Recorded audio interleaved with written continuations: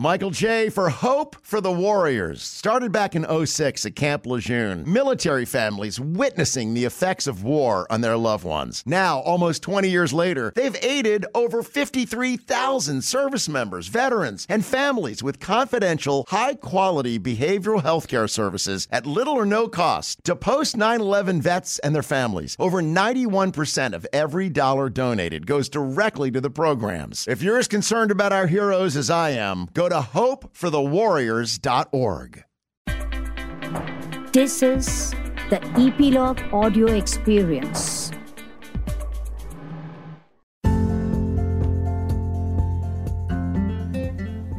Namaste and hello. My name is Yashika and I'm the founder and CEO of Voice of Achievers from India. Voice of Achievers brings a hub of inspiring and seldom heard voices of entrepreneurs, professionals, creatives, and almost all doers who've dared to walk a tough road.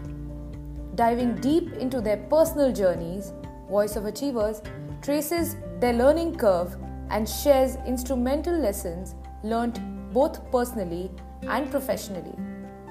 From heart-crushing disappointments to passionate resilience, listen to the stories of these achievers in their own voices. Learn what sacrifices they made, odds they dared, and how they found the inspiration to continue on the paths they chose. Today we have on the show a coffee roaster, a Q grader, a coffee taster, and India's first AeroPress champion. He has been the head roaster and trainer at Blue Tokai Coffee.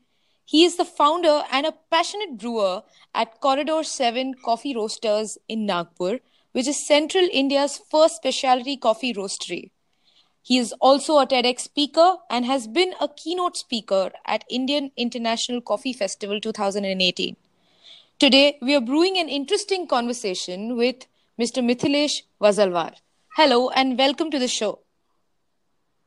Yeah, Shika, thank you so much. Corridor 7 Coffee Roasters. Why Corridor 7? So the story goes like my first memory of coffee is from my school corridors, where coffee was brewed for my teachers, and that's my first memory of what coffee is. So that's why.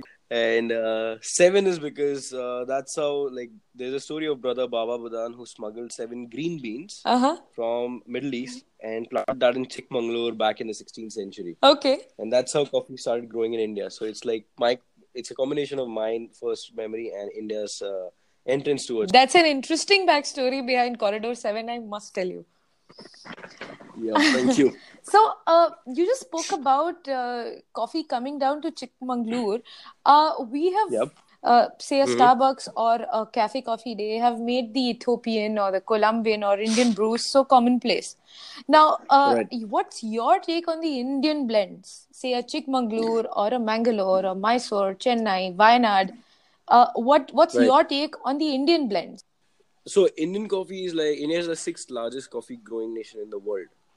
And Indian coffee is like really, really beautiful. Mm-hmm. The thing happens is like around 85 to 90% of the coffee gets exported. Mm-hmm. And we don't get the best of the crops. So coffee is basically the 2nd largest traded commodity in the world. Uh-huh. So my take on the Indian coffee is that Indian coffee farmers are super hardworking. And they're now accepting the change, and they have been like wondering where our coffee is going. But now with so what we do is, like, whenever we get a coffee from an estate, we don't write a blend name or something, we write their name, the estate's name on the package. So basically, as a consumer, he or she gets to know where the coffee is coming from. So there's a connect between a farmer and the consumer. We tend to become just the middlemen who are just roasting and giving it to you. But farmers are actually the real dudes of coffee. If they are not existing, the coffee is gone. Yeah. Interesting. You've learned your coffee or about coffee in Melbourne, in Australia, and then came back to India, came back to Nagpur, and you've taken it up as a full-time profession now. Where and how can one learn the craft in India if one wanted to, and how does one move forward from there onwards? Very, very tricky question, but also exciting question, because so I started my journey in coffee like 4 years back. And when I was looking out for what to do in coffee, what not to do, and specialty things and all these things, I had no answer whatsoever from the country as such, because it was like very, very, very new for the country. And we were just on that instant coffee or other coffees and all those. And so I ended up going to Australia. When I went there for the first time, I did just a 2-day workshop kind of a thing. I won't even call it a course. It was a 2-day workshop in coffee, but that was the inspiring factor. Plus, I met a lot of roasters and Q graders back in Melbourne, which was like, okay, this is what I really want to do. And the culture in Melbourne is like just tremendous, very cooperative. Every roaster exists with each other. Like if somebody's crop green beans get over, they just call up the other roaster and say, hey, my product is getting over. Can you just send me some? So it's very collaborative. It's very cooperative as well. Then coming back to India, I joined the company, Blue Tokai. That was like, they're looking out for somebody who's interested and passionate about coffee. So it worked out. And after that, I went back to Melbourne last year. Okay. So coming back to the question that you were asking, like, how does one start? It's still a tricky point right now for India. How does one start getting into specialty? The only answer that I can give is, what do you want to do in coffee is first you got to figure it out. Do you want to be a roaster? Do you want to be a brewer? Do you want to be a taster? That is what you have to figure out. And accordingly, you change your plans. Like, accordingly, you rather map your plan. But do you think there are enough avenues in India for people to learn from, or to move forward from, or to even have a roadmap for that matter? Right. That's a little limitation. So what at Corridor 7 we are doing is, what I had to face basically, like, learn it all online, which was all garbage, to be honest. Learning online is not something that I would ever recommend about coffee, because there are a lot of variables. So that is not something you want to do. So going ahead, like, it's just been a year for us right now, and we've been in a very modest situation and very bootstrapping mode. So we haven't marketed at all. But now going ahead in the next couple of years, or maybe just 6 months down the line, we'll starting with the modules for people who want to open up a cafe. Okay. People who want to be just home brewers, but yet be passionate about what they want to learn. They don't want to quit their own job, or they don't want to end up in coffee completely. But there are people who just enjoy this a lot. So So we want those people to come in as well. So we've got like 3-4 modules that we are working on right now, on which a home brewer can come on board. Somebody who opens a cafe, they can come on board. Plus, who wants to open a roastery, we are helping them out as well. So that's the whole model that we have. So we are not just roasters, but we are more into the training, education, and exposure side of things. So there's a roastery and there's a cafe. Tell us the difference between a roastery and a cafe for our listeners. All right, I'll make it very simple for everybody. So just like in beer brewery, they brew the beer and they have got their own beer on the tap, right? The same way in coffee, it's a roastery. So we get the green beans, we roast it ourselves in our style and in our profiles. And that's the coffee that we use in the cafe. So cafe is somewhere you brew the coffee. Roastery is somewhere you roast the coffee from green to the consumable product. That's the basic difference. Great. Yeah. Your history is having pursued chartered accountancy and then going out there and learning coffee. What are the challenges that you must have faced along the path that you took up? Because there wasn't an easy path to take, I assume, considering it's not a very commonplace to just go out there and say, hey, I want to learn coffee. Absolutely. Like, I remember my conversation with my dad when I came back from Australia for the first time, and that was 17th of June. I remember the date very clearly. And I went in Dad's room and I'm like, look, Dad, I'm telling you something. I'm not asking you. I'm telling you that I'm not going to do my CA anymore. I'm done with it. I'm getting into coffee. So Dad was like, that's okay. That's kind of a threat that I feel. But what are you going to do in coffee? And I was completely blank. I was like, oh shit, he's accepted that I'm not going to do CA. But I don't have an answer for how do I get into coffee. So it was quite tricky. But they were really supportive. Yeah? Mom and dad and sister, they were like super supportive about things. So to make my friends understand, that was just an impossible task, because all they thought, like, people used to start calling me, hey, waiter banega kya, thambi banega kya? Right. And it really didn't matter to me. It didn't affect me in any ways. Neither did I take it as a motivation to show them. Neither did I take it as like a negative thing because I knew that they would not understand. Right. So yeah, it was quite difficult to find out exactly what you want to do. And to be honest, like till a year back, I would say I was just figuring it out things like how to deal with this, how to deal with that. So it was more of a passion than a business opportunity that I say. Because right now, coffee roasting and coffee is all cool. What I believe is if you follow the cool, you'll be a fool. It's kind of that because it fades out. So yeah, the challenges were a lot. Like how to prepare for the Q grading examinations. That was the biggest challenge for me. Uh, then how to understand more about coffee. So I did my personal coffee estate visit 3 years back as well. And trust me, I had no money. I had no money whatsoever back then. I was all solo. I was just, just went by buses. So if anybody's gone to Chikmagalur, they would really understand what going by buses over there is like. Right. You Right. you don't have any bus facility over there as such. There may hardly 3-4 buses go. Like it's very difficult. But yeah, so I was ready to go all the way and take it everything in my stride. So it was challenging, but I do miss the journey even now.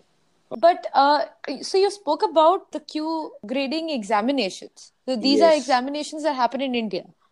Look, so the thing is, Q grading is basically done by organization called CQI, that is Coffee Quality Institute, and they are a non-profit all over the world organization. The reason for me to take Q grading in Australia was so what happens over there is you've got a lot of people around you who have been into coffee for like specialty coffee rather for a good 10 years, 15 years, and they know their bit each in and out. Right. So I wanted to be in that group, and I'm not by any means saying that any other country doesn't know their thing, but for me it was Melbourne.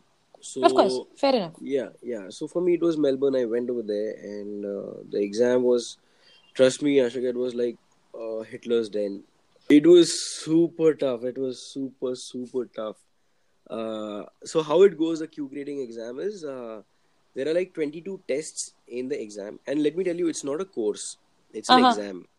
So you don't have a place where you can study and then write the exam and all that, and then you prepare for the actual exams. It's not that. Directly you go into that room and you are at it. So me at my end personally, I was working on it for 2 years because I had no clue what to expect in the exams, and there was not much clear information given on net. Plus, Right. the most difficult problem is coffee is all about practicality rather than theory. Okay. What you taste, you got to write it in your sheets. So, in that exam, you've got 22 tests, and all are on your olfactory skills, your tasting skills, your smelling skills, all these things. And your score and the instructor's score of the coffee should be the same. If it is not, then you are not passing the exam. So it is. So basically, let me tell you a small exam, like cupping exam. Cupping in coffee is coffee tasting. Like you gotta taste it. So when you taste the coffee, there are 5 cups of one estate written. Present on the table.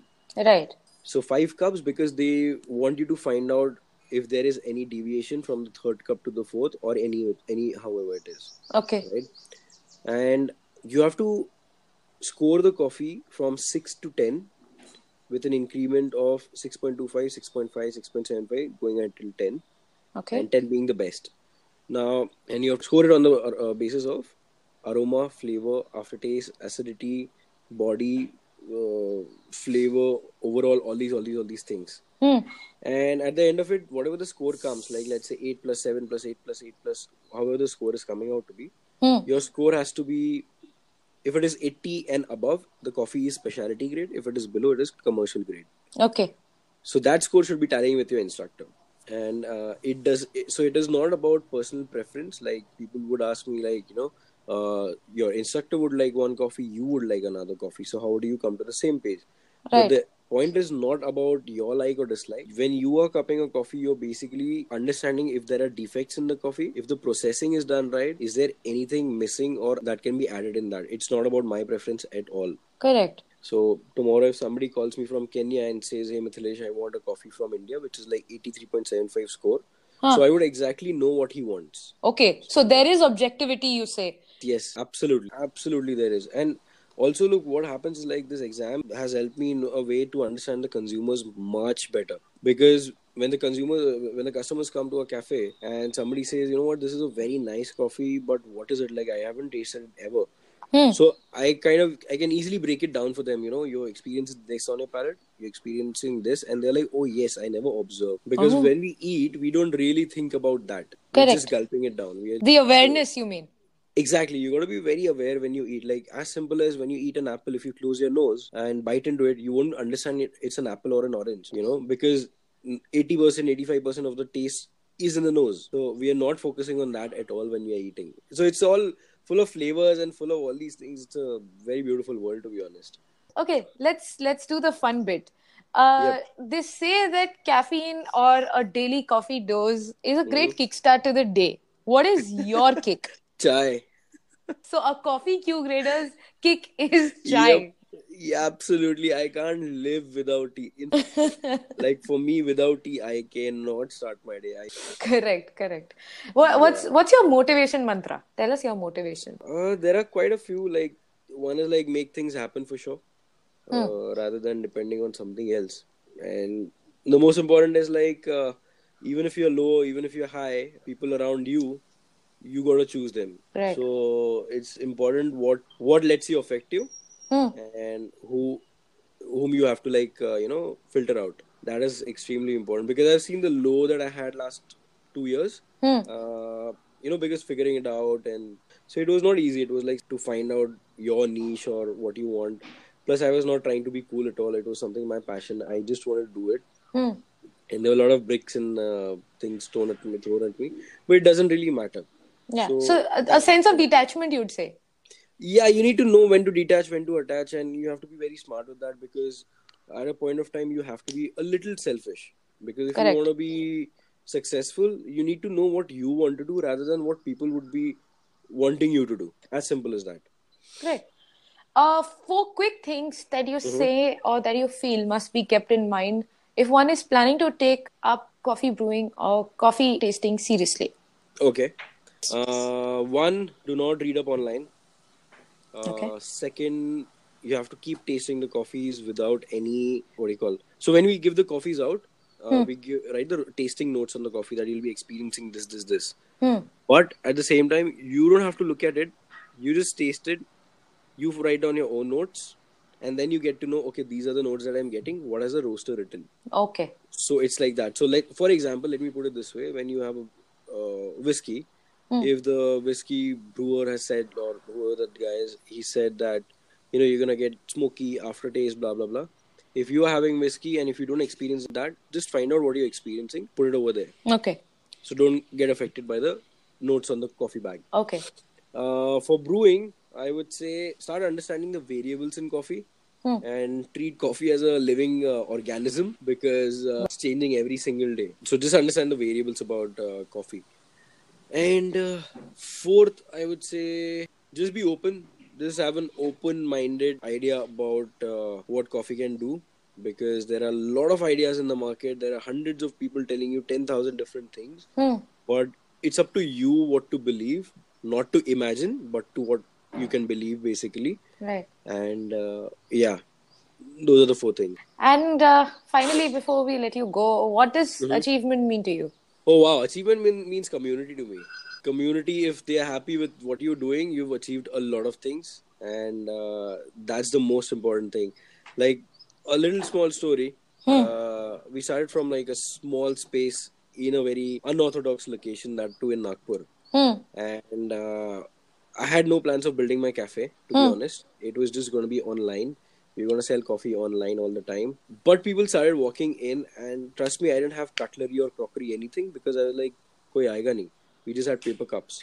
And people started walking in, and we were like, okay, this is becoming regular. Let's just put some money in the crockery. Let's buy it. So we bought the crockery, and from a 180 square feet space, now we are in a full-fledged cafe operating like just 3 to 11. But there are people coming in numbers. Wow. So yeah, the community is happy because they built it, and that's what it means. Lovely. Thank you so much for an interesting conversation. This surely is a kickstart. Hopefully, many more coffee brewers gonna brew. Absolutely. I hope so. It'll be helpful to somebody. Thank you so much. Thank you so much, Ashika. Thank you.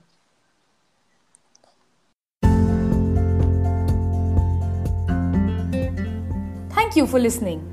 If you like this podcast, don't forget to subscribe to Voice of Achievers and share the link with your friends. Tune in for brand new episodes every Sunday at 11 a.m. Stay updated and stay connected by following us on Instagram at Voice of Achievers. You may also send us guest suggestions or topics that you'd like us to cover with our guests by writing to us. Send out an email to editor@voiceofachievers.com with your name followed by your suggestion. Trust me, we are listening and we cannot wait to share more such voices to empower you.